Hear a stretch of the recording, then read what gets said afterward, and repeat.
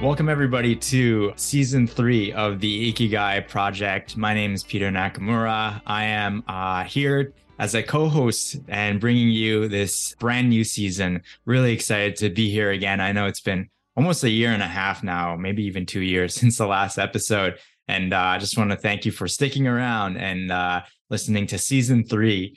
Recently, this past holiday break, I had the opportunity to travel to great friend of mine, Mark Henry's wedding in the Dominican Republic. And what was really great about it is so many people there had listened to this podcast and specifically my interview with Mark. They were very curious about when I'm going to be recording my next episode. So with that encouragement and excitement, brought it back and asked Mark to see if he might be interested in coming together and being a co-host for this really special season 3. And just for those of you who haven't listened to the episode with Mark Henry, he is probably one of the most thoughtful, kind, charismatic people that I know in my life. And we've had the pleasure of working really closely together for a lot of aligned values. And also, Mark is the type of person who would share things on his mind and wouldn't be, afraid to speak his mind. So I thought in terms of doing, a new season, who better to invite and bring into the Ikigai Project. So Mark, welcome and thank you for being here, being the co-host for this season 3. Well, thanks for the really warm intro, Peter. I'm excited to be here. I was really energized last time we had a conversation. I actually went back and listened to that podcast interview. I can't believe it was 2019 that we had that conversation. So it'll be fun to come back and talk today and go on this 3-episode journey and keep exploring Ikigai and see what comes of it. Right on. Yeah. And I think the exciting part about the Ikigai, which is the Japanese word for the reason for being, or, the reason you wake up in the morning, we can really take it into a whole variety of different directions. So to have, the both of us just kind of explore this, think about it like we're just, adventurers, explorers in this space, and get a chance to riff with each other. I know, Mark, you're a funny guy too. There's going to be plenty of jokes going back and forth. To bring that energy into this podcast, I think will just be really, really great as we explore Ikigai. So yeah, I could definitely promise you some self-deprecating humor. I'm excited to try to add some levity to our conversation. Sometimes these topics can be, very important and meaningful. So it's always fun to be able to poke fun at oneself. So it should be a good time. Yeah, right on. So, speaking of the last couple of years since we've had a podcast episode, we've had a lot of things happen in our lives. Transitions kind of feels like the right word or the theme for us to explore in the next 3 episodes and maybe beyond. And so, Mark, I just experienced like a direct transition of your life with your wedding in December, which I know we'll touch upon. But, just curious to know, as we unpack this theme of transitions over the next couple episodes, what do you feel like it means to you? Yeah, we were talking about where we want to go in these few episodes together, and just it kept coming back to this idea of transitions. And I think it's a tricky concept to define, but it's one that a lot of us are encountering at this time, with the state of kind of where we are in the world. Just so happens we're recording this at the start of 2023. So that's always a time to be reflective and thinking about where one is going. And I think for me, transitions, typically involve a big change, right? As humans, we're habitual creatures and we get into our set routines. And so when I think about a key transition, first and foremost, I think about meaningful change in one's life. And I also think about, for me personally, people who know me would know that reflection is something that I try to aspire to do on a regular basis. So I think just having that reflective thought around something that could be a big change. So some reflection and probably a little bit of, I don't know if the word is anxiousness or excitement or, fear, but something that feels, where you can kind of maybe even feel it as a physical feeling in your body where, it's going to be a meaningful change or step for you. So those are just some of the concepts I think about with transition. I'm curious for you, Pete, what comes up. Yeah, I love what you said at the end there about, kind of a bit of that fear or the anxiety being part of transitions, because it's fundamentally, challenging us to look at a situation in a new way. So yeah, I think, for me, transitions is really, part of it is an identity shift. How do you go from being one person to another? And I've been reading a lot of books in this space around habits and behavior change and all of that, and one of which comes to mind is Atomic Habits by James Clear. And he talks about how real behavior change is it comes from kind of the analogy is like voting. Every vote you cast, every little action that you make every day puts you closer towards being that person you want to be, or that transition you have to make. And once that ballot box fills up with enough votes to prove that you are that type of person, then that identity shift can happen. But of course, there's a lot that goes into that. And there's, moving through fear, moving through inertia to get to that point. But to me, transitions are really about what's that identity that you aspire to be, and what's the path that you get there. It's a good point, because I do think with some of the transitions that have impacted my life recently, they weren't overnight decisions, right? They were things that took time to develop, evolve, organically grow, whether it was in my own reflection, talking to close friends or loved ones. But none of them were quick knee-jerk reactions. And so, maybe there's something there as well, just the idea of that time arc that's tied to some of these big transitions. Yeah, 100%. It's definitely not a overnight thing to then, jump into a different mindset or way of being. And it connects nicely to the topic of Ikigai. The reason for being isn't just like created tomorrow.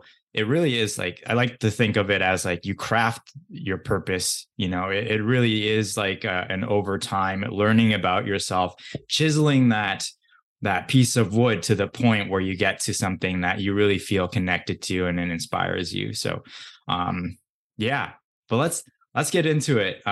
We've got a few things that we talked about pre-recording, just around, what transitions, like what kind of things have we experienced over the last couple of years. And I think, Mark, the first one that I'd love to kind of talk with you about, and I think a lot of people are thinking about these days, is with your career.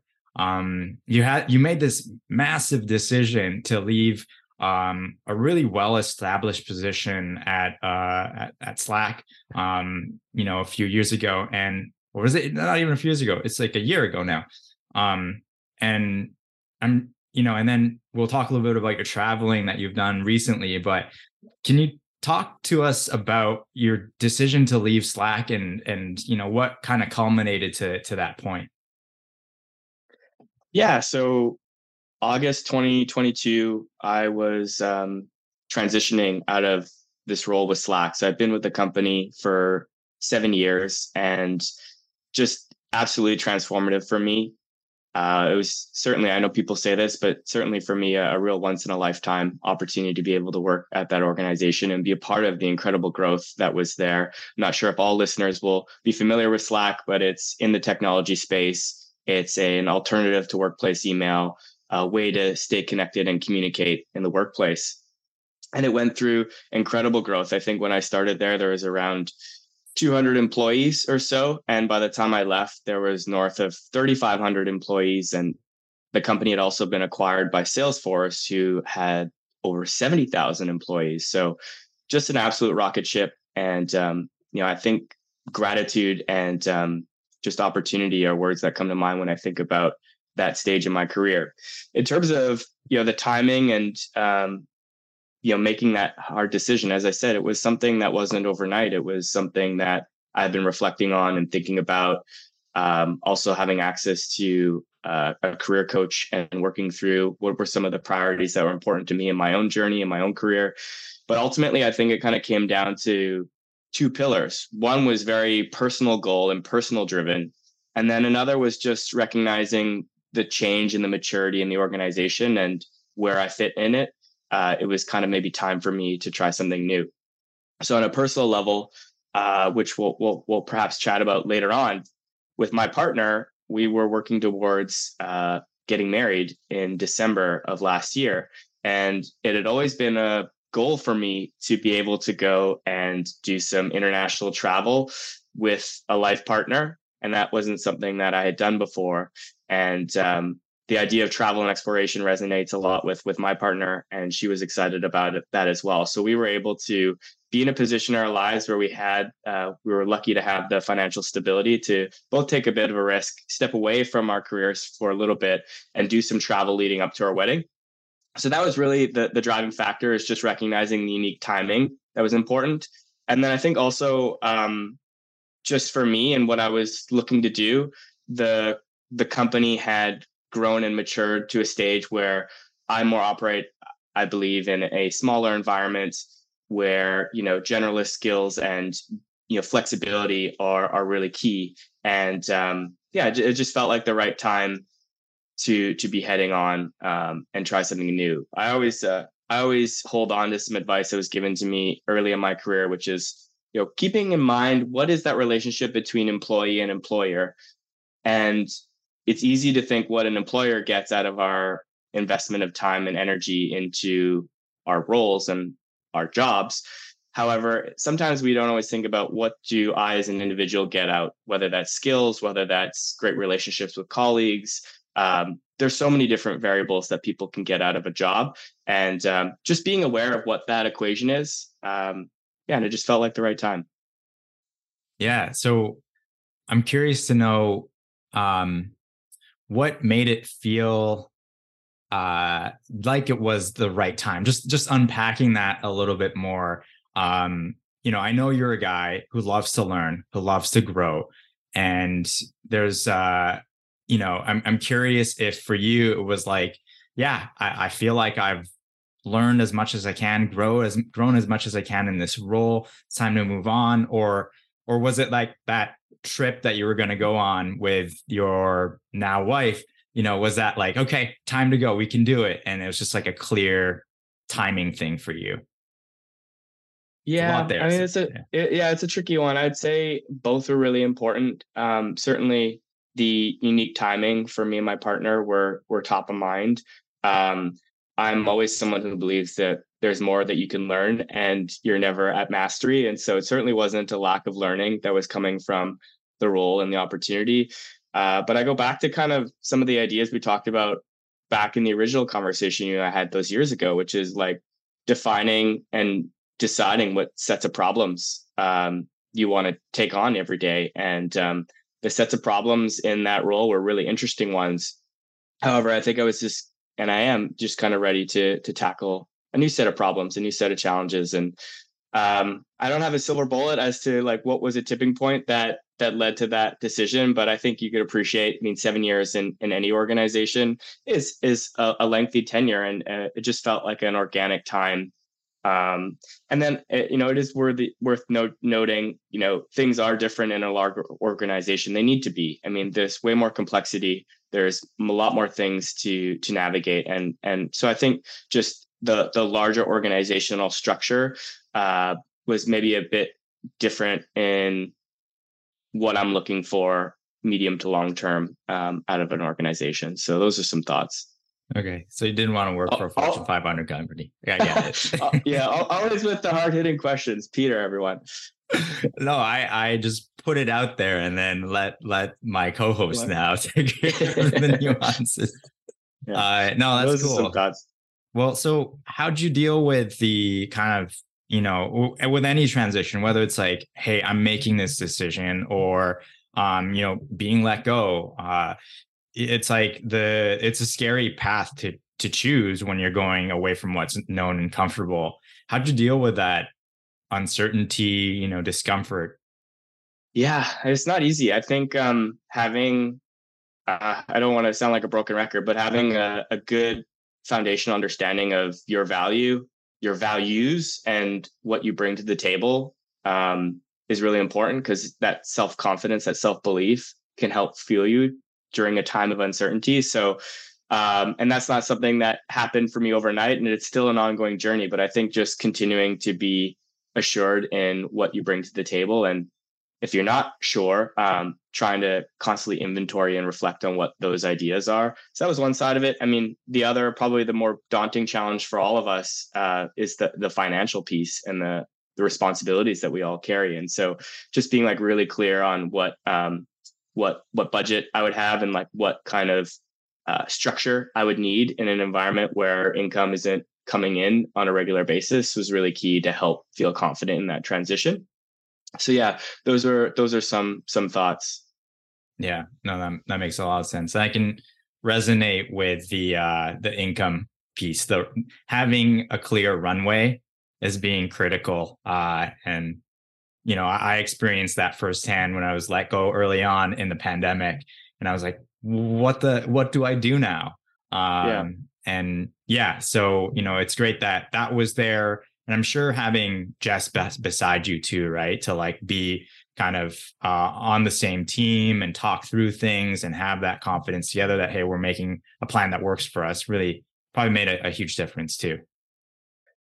Yeah. And it's something that I think was easy to transition into where we went next, because we just had so much exciting, fun travel and adventures to jump onto.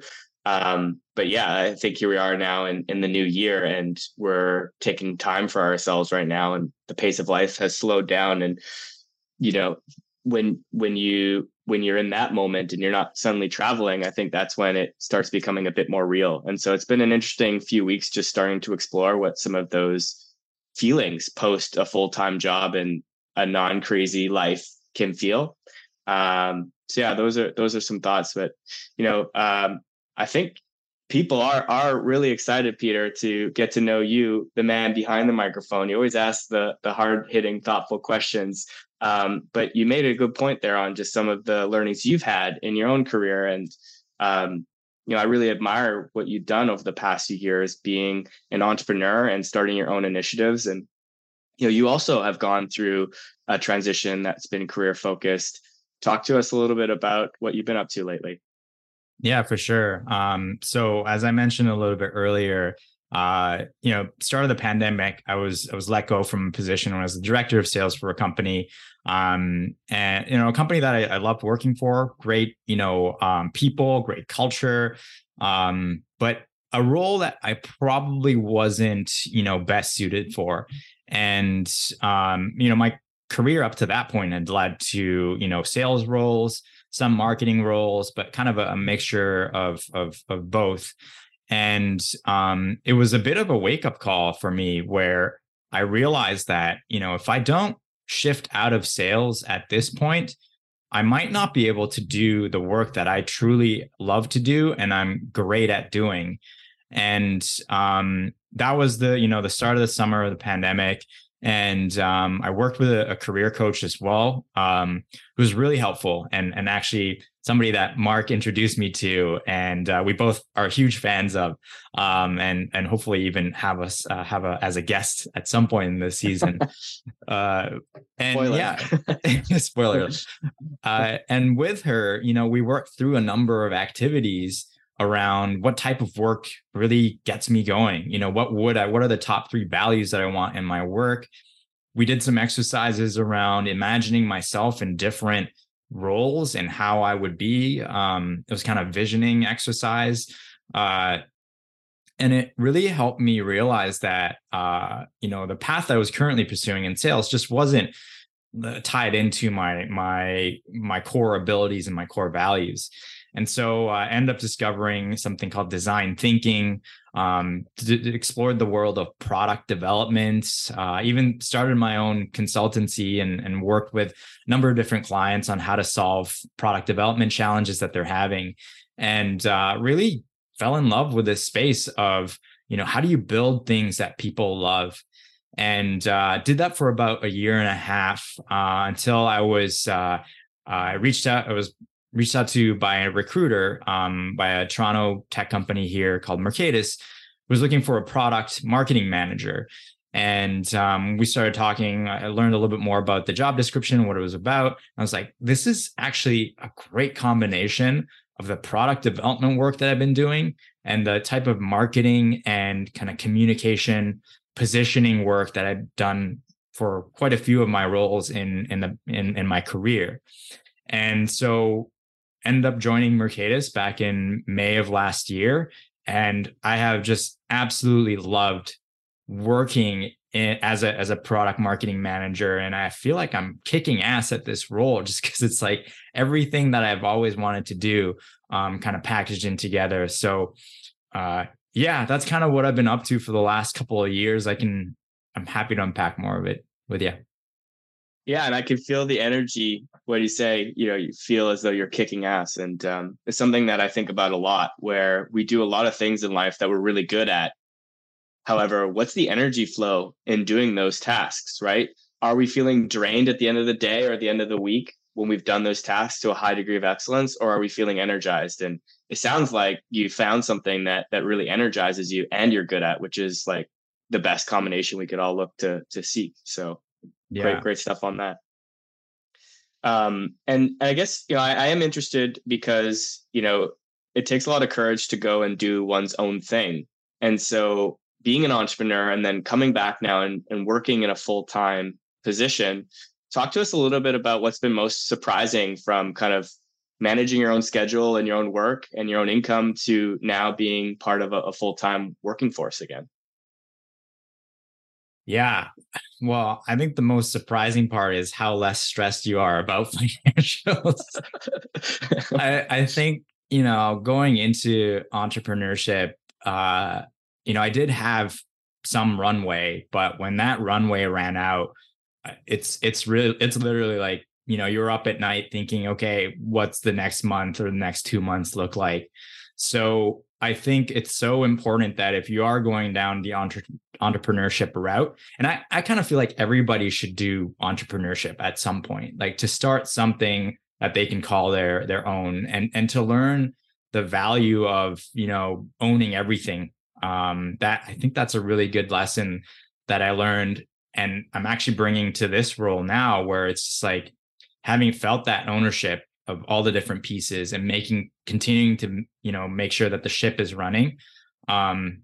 I kind of run my product marketing, program at Mercatus like that. It has to be a sustainable business. It has to show that it can show return on investment and impact, and show that to the stakeholders in an effective way. You really adopt this kind of client mindset, which maybe if you're just in like one role, let's say in sales or even like in marketing or client development, probably you should be client focused, but like there are certain roles that, you kind of can be really siloed. So being an entrepreneur, being a consultant was really a great way to learn, hey, we have to show impact. We have to show how this is making a difference. It's awesome. Yeah. I mean, a couple of things stand out to me from what you shared. One is I feel sometimes like society really places a lot of celebrity or value around this idea of being bold and being an entrepreneur. But your words really rang with me, which is like, it's hard. And people don't see the reality of being self-employed sometimes. I mean, I haven't experienced that firsthand, but it's not always glamorous. It's challenging. So that really is an interesting insight that you shared earlier around just like having more stable income. And then the second is this idea of being an intrapreneur, right? So you can develop a lot of those entrepreneurial skills and apply them in a large company or a small company that's more starting up, and kind of be that intrapreneur that's really valuable for an organization. For sure. Yeah. And, if becoming an entrepreneur is something you're interested in and you have a full-time job, exactly to your point, start by being an entrepreneur and innovate within your company, show value in a new way. And that can be part of your portfolio, your resume that you can then share with clients that you want to start working with.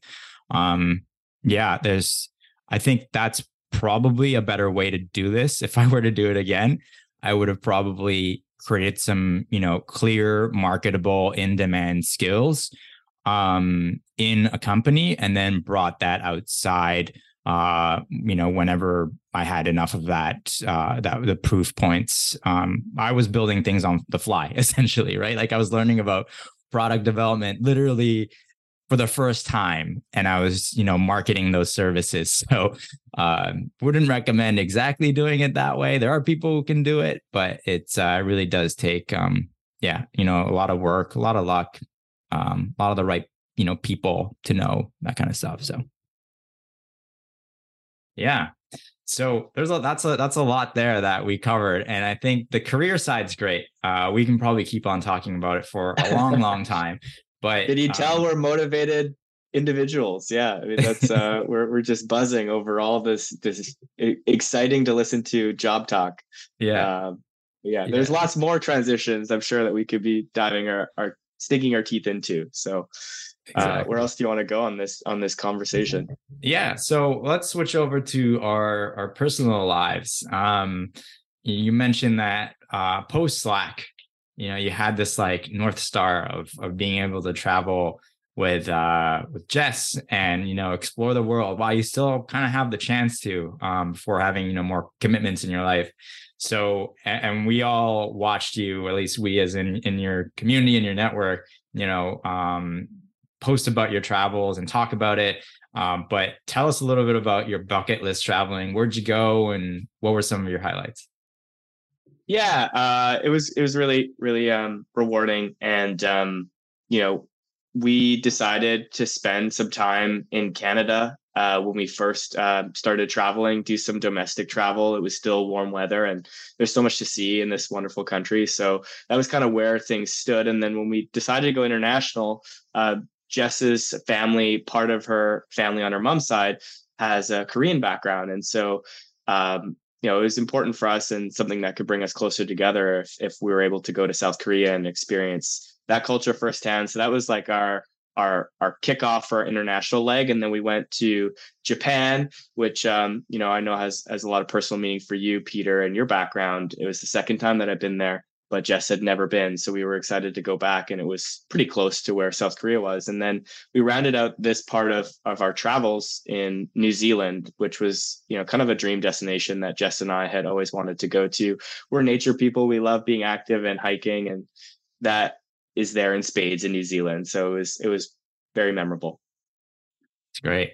Okay. So you went to, I love how you started with Canada. That's great. There's a nice shout out. Well, I just want to give a shout out. I think during the pandemic, maybe a lot of us realized, because it was a lot harder to have vacations, like the importance of seeing the beauty and the wonder right in your own backyard. And so, I'm always here to give a big ups to some local travel. Yeah. Well, so tell us about one or two highlights or high moments, on the trip that you really enjoy. And maybe for those listening who are thinking about traveling, this is kind of a great opportunity to take notes on where we might want to go when we're in these countries. Yeah, I'm not sure. I don't know if maybe I'll save like going super deep on, highlights of the countries, just because, who knows if people want to hear some of those details. But I do think, the Korea leg was very meaningful simply because of the family connection. And that was something that I'll hold dear. We stayed with family for a portion of the trip. And despite me not being able to speak any Korean, nor them really any English, it was amazing to see those connections and those bonds. And it was another reminder of how much you can communicate without language, and using hand gestures, facial expressions, and acts of service and generosity. And they were so warm and welcoming, which was really great. I think there's also just a whole bucket of learning and reflection that I'm still processing through traveling and going through more adventurous locations in some parts with a partner, a romantic partner, versus prior to this, I've done some solo travel. I've done some travel with you, Peter, and with friends, but never gone with a romantic partner. And I think Wait, we weren't a romantic partner when we went to Colombia together? Yeah. So nice. But yeah, so I think the I think the ideas of just like, how do you encounter adversity and how do you work through, disagreements or challenges was something that really stuck out and was really good learning. A friend of mine, we were joking that by traveling for 3 months with a romantic partner, you're maybe accelerating a few years of a relationship and just the highs and the lows and some of the the things that you navigate as one does on an adventurous trip, where sometimes you have to make quick decisions. Yeah, I can remember being in Japan and those bullet trains, they don't wait around for anybody. So if you're not on time, you're going to miss that train. And so there's some very memorable experiences like that where we're literally like running with our suitcases because we maybe misplanned some timing or what have you. And it all leads to just some very memorable adventure. So those are just some like high level thoughts, and I could share a few stories as well, but I'll pause there. Well, so just going to what you mentioned earlier about, reflecting and thinking about what you learned about yourself on this trip. I think a lot of people, travel to kind of find themselves, but often kind of learn more about themselves after they've come back home and had a chance to like digest what they experienced. How do you feel like your travels changed you, or even changed your relationship with Jess? Is there anything from so far? I know you're still digesting, but like. Yeah, I mean, I told Jess, like, I think a lot of I've been very lucky that I've had a lot of amazing travel experiences in my life. So I think for me, I didn't learn a ton about myself, if I'm being honest, around traveling as an individual. But as I said, I think my experience in deep, meaningful relationships romantically, are more sparse. And so I think just like a lot of learnings in relating to another person, the importance of vulnerability, the importance of communication and trust, just being able to share with each other what we're trying to get out of a certain day, even as such a simple thing, but like what activities are we going to take on for the day? And so it's fun. And then like on the other side of it, like it's pretty rewarding to be able to experience teamwork and see how well we thrived as a couple in all these different scenarios. And I think like we came away from the trip being like, wow, like we're really good at traveling. We're really good at encountering some of these challenges and succeeding. So there's those highs that come from that as well. Yeah.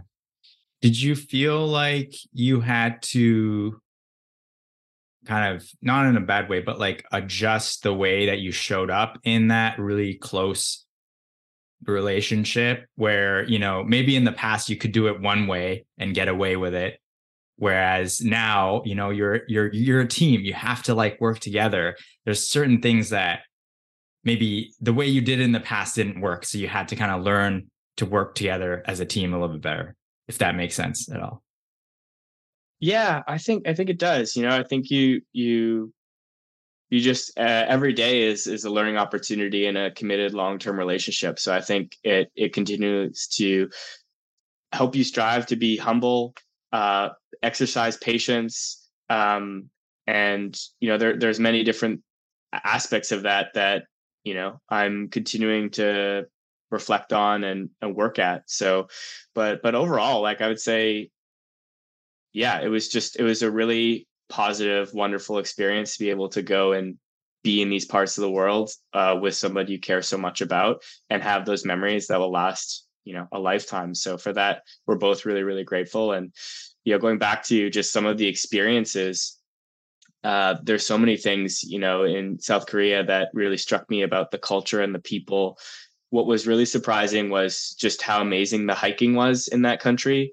I had not really thought about nature and hiking in the same kind of thought bubble as what I would want to go explore when I was in Korea. But Jess was able to introduce me to a lot of wonderful places. We went to some national parks there, and just the incredible craftsmanship that they have in maintaining the trails was in and of itself mind-blowing. And you could really see the work ethic of the Korean culture come to light in how they maintain their national parks. But very beautiful mountainous terrain in the country, which was a memory I'll keep. And of course, with some of the tensions with North and South Korea, being able to go to the demilitarized zone, experience some of the history of that part of the world. And at the time, there was more media reports about things happening in North Korea. So it really hit home. That was a very powerful experience. So yeah, those are just some highlights in Korea and Japan. Or sorry, Korea, and I can maybe talk on one or two highlights in New Zealand, but I'll pause for a second. Yeah, no, that's great. And I've seen pictures of you and Jess in Korea, which are pretty amazing with the traditional garb. So I'm glad you guys had a chance to do that. Let's hear. So New Zealand, let a couple highlights there.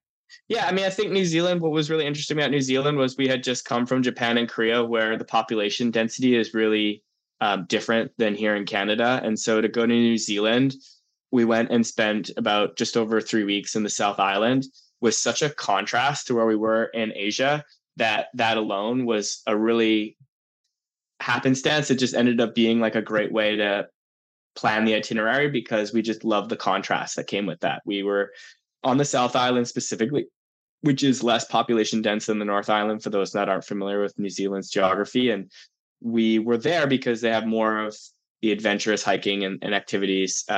The North Island's more known for the warmer weather and the beaches. They also have activities everywhere, but in general terms. And so we had a rental car, and we just loved the freedom and the independence, and just kind of the break from just so many different people that came with that leg of the trip. And yeah, it was just beautiful. I think the big theme for New Zealand was just the access to nature, particularly wildlife, was spectacular. We got to have incredible encounters with Tawaki penguins, which are a penguin that's unique species to that part of the world. And they're, I don't want to bore you with lots of stories about how special they are as a creature, but it was very unique to be able to see them.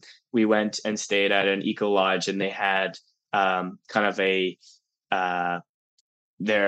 head of the Eco Lodge studies penguins for his lifelong pursuit. And so he has a very wonderful way that you can go and, without disturbing the penguins, be able to see them coming up. At the time of year we were there was kind of feeding time, and go and walk kind of only meters past you, because their eyesight is not good. They just recognize movement. So as long as you sit still, they don't actually know that you're there. And so, yeah, stuff like that, dolphin encounters, you name it. It was beautiful. There are, especially in like the Fiordland area, the South Island, there are ironically a lot of parallels with like Canada and BC, Western Canada, which is kind of funny to travel so far and have, some familiar scenes, but the vegetation is so different. Obviously the people and the culture is so different. And we happen to love Western Canada, and the topography is so, that was great. And it was just a great adventure. We did like a 3-day, 2-night overnight trek, 3-day hike. They have a lot of these great walks in New Zealand, and it was called the Routeburn Track. And yeah, it was just beautiful to get some of the landscape in the mountainous area. So yeah, good stuff. But Peter, while I was doing some traveling, I know that there were some changes happening for you back home that would have made it more difficult in the near term to travel. Talk about what it was like for you, because recently you became a proud owner of a new dog. Yeah, for sure. I mean, speaking of, transitions in our lives, bringing in another living creature into our home was it's a pretty big deal. So, and neither me or my partner May had owned a dog in the past. So for both of us, it was like a huge kind of learning curve and understanding and caring for, a dog who is a rescue, comes from Turkey. His name's Boyd. He came with the name Boyd, and we stuck with it. We just think it's like a great old man name. He's been great. Like, I think from, personal learning perspective of owning a dog it's a huge life change. I would never compare it to like having a child, but in a small way, I think it really does change or shift the way that you think about others. And when you have something that you have to take care of, and it's really wholly dependent on you, as a guy who's mostly lived his life as a single man, it's like, wow, okay, I really need to like think about taking care of this creature, and how do I make sure it's safe and sound. And and all that. And I think the first month or so, I got to be honest, like I think I was a little bit frustrated about how much I had to shift and change, from the morning walks to, thinking about being at home at a certain time. I think that was a real initial challenge, but now we're about 4 or 5 months in. He really has become part of the family, and it's a dog that we both really care about and couldn't imagine ourselves without. Yeah. And I think that being a dog owner, going through some of those frustrating moments is something that a lot of folks who are listening who have pets could relate to. How did you kind of work through some of those really challenging moments? Yeah, that's a great question. I mean, in the moment, it's just hard. Like you try to just make sure you're not, getting too frustrated or too angry. It really helped to have May to debrief with and to kind of work through together. Okay, so what's going on? Here's what he did on the walk. How do we make it better? Just even somebody to like express your frustration with was helpful. And who knows, hey, I know what it's like in my afternoon walks, how he is. So I think just having a partner to talk things through with was really important. And then secondly is having a trainer. And I think there's like so many applications to different aspects of our life, right? We were talking about coaching earlier, getting a career coach. With Boyd, having a dog trainer was great. And we did like 7 or 8 Zoom sessions, and we learned the basics of like sit and, down and, just things like that are really fundamental to getting dog obedience and being able to understand it. Like even thinking about dogs being a pack animal, their behaviors are pack based, right? So of course they're going to miss you when you're away. Of course they're going to act a certain way when they've been just bred to be that way. So being able to understand the dog's mentality and psyche made it a little bit easier for me to think, oh, I'm not a bad owner. I'm not a bad dog parent. It's because he's X, Y, Z, like that's how he was raised and how he thinks and his genetics and all that. So putting a little bit of that pressure off was really helpful. Yeah. I just wrote on my little notepad here and underlined, think like a dog. Think like a dog. Yeah, exactly. It's a good takeaway. What would a pack animal do? Yeah. Yeah. I think that's actually really smart. And you talked about having May as your partner there, working through some of those challenges. How has having a dog impacted or shifted the way you are as a couple? Yeah, another great question, Mark. This is some good hard hitting questions. Gotta dish it back. Yeah, exactly. Yeah, I think it's brought us closer. Like I mentioned a little bit earlier, I think there are parts of me that pre-Boyd were, I don't know if selfish is the right word, but I just think of things that, make me happy, or like within the context of my relationship with May, it's like, well, we're both two humans. We're both two self reliant human beings. Like we are together, we're a team. But when you bring a dog into the relationship, it's like we really do have to be a close team. Otherwise, this all breaks apart. So for us, it is, I know it's kind of cheesy. Like a lot of people get a dog in preparation for having a child, but I really think it's actually a great training mechanism where you both as a partnership come together, take care of this creature who relies on you. I don't know why I keep on saying creature, but like, you get what I mean? Yeah. And we have to coordinate things. We have to communicate. Like it greases the wheel of the relationship more. And if you are in that positive, strong relationship with good communication, then I think it strengthens it. If maybe it's a little there's not a lot of grease on there, it's a little bit of a creaky wheel, maybe things break apart a little bit faster. So it's I think for both of us, it's been really nice to work more closely together and coordinate together and feel like, okay, we're aligning together on our on as a team, as a family unit, as a pack, if you will. Yeah.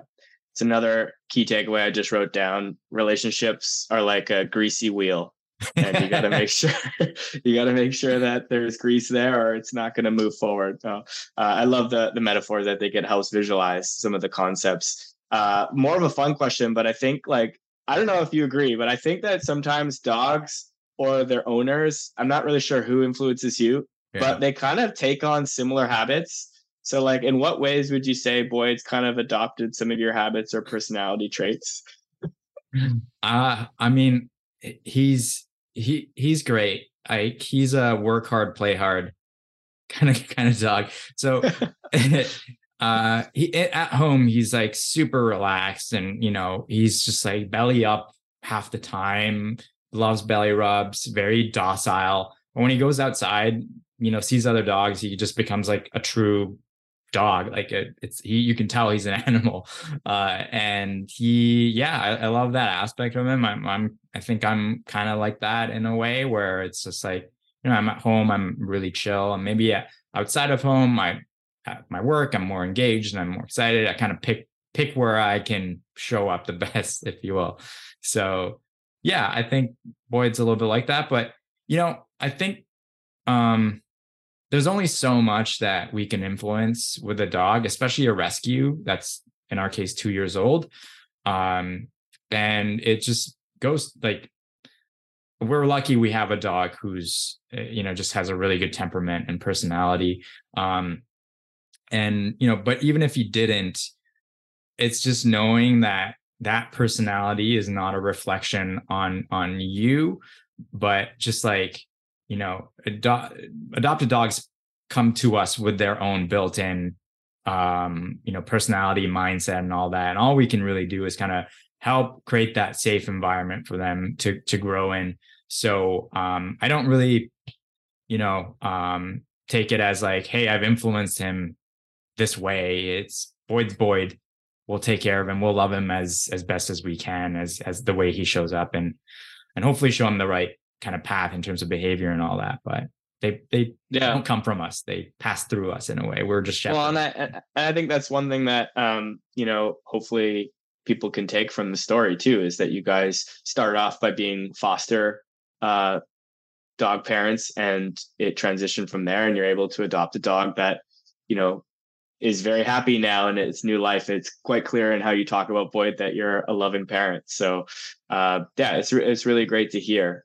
And I think that the idea that you shared earlier, I mean, I'm not a dog owner now. I did have a dog for a little bit of my childhood, but the idea around just Boyd being Boyd outside and being a dog, going back to the conversation around Slack, was one of the things I loved about our CEO. He had all these great metaphors and philosophical ideas, and one of them was this concept called be the dog. And I actually have the coffee mug that I still use on a regular basis, but it's this idea of like this dog going out into a hike or the forest and just totally being in the moment and living and sniffing out and running ahead. And sometimes we as humans get so caught in our own wheel and our own thought patterns that we kind of forget to be present and just be out there and enjoying the moment. And I love that. Even though I'm not a dog owner, I love that about dogs. And I love being around dogs. And that's a lesson that I always think of when I see them playing outside. Yeah, for sure. Well, I know Boyd would love to see Uncle Mark at some point. So we'll make that. Yeah, we'll make it happen soon. Yeah. So speaking of, creating new family units, really, had the pleasure of joining you and Jess for the wedding in December. And I just want to talk a little bit about how that was for you. You came back from your, epic journey through your travels, and then the wedding. Tell us a little bit about what it was like getting married, just as a starting point. Yeah, getting married in your mid to late 30s, right? I mean, I think that's and be a different approach than other people. And it's kind of just fun to be able to riff on some of these life transitions and see. And, I'm hopeful that people who listen to this can share their own experiences with us as they, give us feedback. But the wedding is kind of, I mean, I just can't stop smiling when I think about everything to do with the wedding.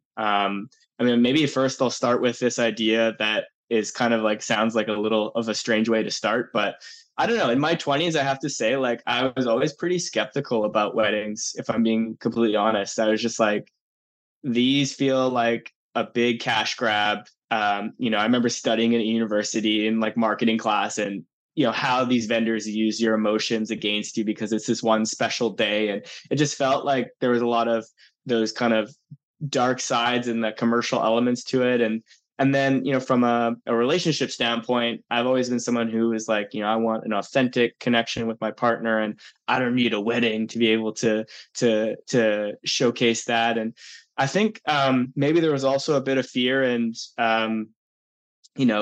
wonder if I could ever find somebody or be in a situation where a wedding would be something that would be for me, right? So maybe in that moment, I was also kind of rejecting the idea solely because I wasn't sure it would ever be something that could be, a next step for me. So fast forward to now, I think those thoughts were a little narrow in scope, and I actually couldn't have been more happy with this celebration, and it was just that. And I think that idea of looking at a wedding as a showcase of commitment, an opportunity to bring your community together, which we don't really have very many opportunities in life. It's like wedding and unfortunately the passing of people where these kinds of things happen.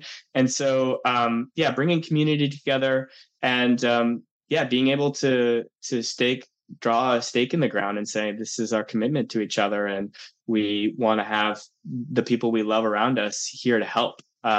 There's so many things that really resonated about the idea of the wedding. So I'll pause there before I go into the actual experience, because it was also unique in how we did it, because we did it in Punta Cana and the Dominican. But maybe before I go there, what are your thoughts on just some of those ideas? Yeah, I think I can relate to a lot of different points you mentioned around the idea of wedding and the idea of relationships. And what do you feel like maybe changed between yourself in your 20s and yourself in your 30s around the concept of marriage and finding the right person? Because like you and I, we lived in Toronto together for a while, and we talk about we debrief dates sometimes just to talk about our lives. But what do you feel like has changed for you in between your 20s and into your 30s? Oh man, I think trying to think. I think the biggest change was being able to find somebody where you were really excited about taking that life step together. And I'm no stranger to first dates and online dating and all that stuff. So I think like being able to find a partner where you have just that really special connection and that vision and that excitement around wanting to spend a life together, that was certainly a great catalyst. I also think I've also experienced these beautiful weddings. I'm very lucky to have people who have show me what love means and what it can be like. And so I think you're always inspired when you go to other people's weddings, perhaps, and you see that same commitment and it resonates, right? And so I think just having role models and people in my life that could act as an example was also impactful. But of course, being able to find somebody that you want to make that commitment with is important. And I didn't know that the first time I met Jess. It doesn't happen overnight, of course, but I think we were very lucky that we could go through early meaningful experiences that helped us get to know each other fairly quickly and set the stage for wanting to realize that vision. Yeah, that's awesome. So on to the wedding. Yes, I mean, onto the wedding. I mean, I think the thing that's pretty interesting for those that maybe aren't aware listening is my partner. She's from the Dominican Republic. She moved to Canada within the last 5 years or so, and so she has just such a rich culture and connection and family tied to the Dominican. And so for us, knowing that she's sacrificed a lot to be living in Canada and coming out here on her own, it felt pretty important to be able to have this celebration where her home was, and to be able to share it with hopefully those that could make the trip from Canada and North America, but also with people who are locally based. And so we got married in Punta Cana, which was kind of funny because my sister actually got married in Punta Cana in a different context, being there, so many years ago. So just the irony of being back for my own wedding was pretty special. And what I think made this experience pretty unique was because of Jess's background, we were able to have, more of that Dominican influence in our experience. We had guests stay at a hotel, but we got married off the hotel at a restaurant. And just overall, just so thrilled. I think what's challenging about having a wedding that's, a destination wedding for especially guests here from Canada and the US is it's a big commitment. It's a commitment of time, it's a commitment of finances. So you definitely feel that strain. And, as much as we wished more people could have made the journey, we know that there are a lot of responsibilities. You just listed being a dog owner as one, but people have families, etc. But for those that were able to make it, it made the experience that much more special, because unlike maybe a typical wedding where you kind of come and go from the day of the ceremony and the reception, people are there on either side of the wedding experience for a few days. And so I felt like we were able to have very meaningful connection and conversation with people and do it in a place where it's warm and the weather was great at that time of year in December. And so that made it very special. And I think it's very us. We like that authentic, genuine connection with our friends and our guests. And so that made it really memorable. Yeah, that's awesome. Yeah, it was such a pleasure being there and celebrating and meeting so many of the people. And that's why we're actually here even doing this season, is being able to do that, being able to hear all the feedback for the podcast and doing this now. If there's everyone was like, Peter, come on, man, we miss Ikigai. We got to get that going. And so I'm so glad that that's one of the many great unexpected outcomes of bringing wonderful people together is just initiatives like this. So yeah, agreed. One more quick question on the wedding. Is there you can choose one of two ways. One is there anything looking back you would do differently? Okay. Or if there's one thing you would love to recreate again, what would you do again? I don't know about the do differently. I have to say, we were just so thrilled with how it all came together. I think, if anything, maybe it's where my mind goes, but I oftentimes play worst case scenarios in my head and set expectations in a pessimistic light, maybe to help make it more appealing when life actually happens and it's not the worst case outcome. So just running those scenarios and thinking about ways to work through them. I think the actual experience ended up being I was genuinely I don't know what's going to happen when I bring different parts of my community who've never interacted before together. And there was a bit of anxiety around that, unfounded in reality, because everyone really hit it off and great connections. But those are the kinds of thoughts that you have.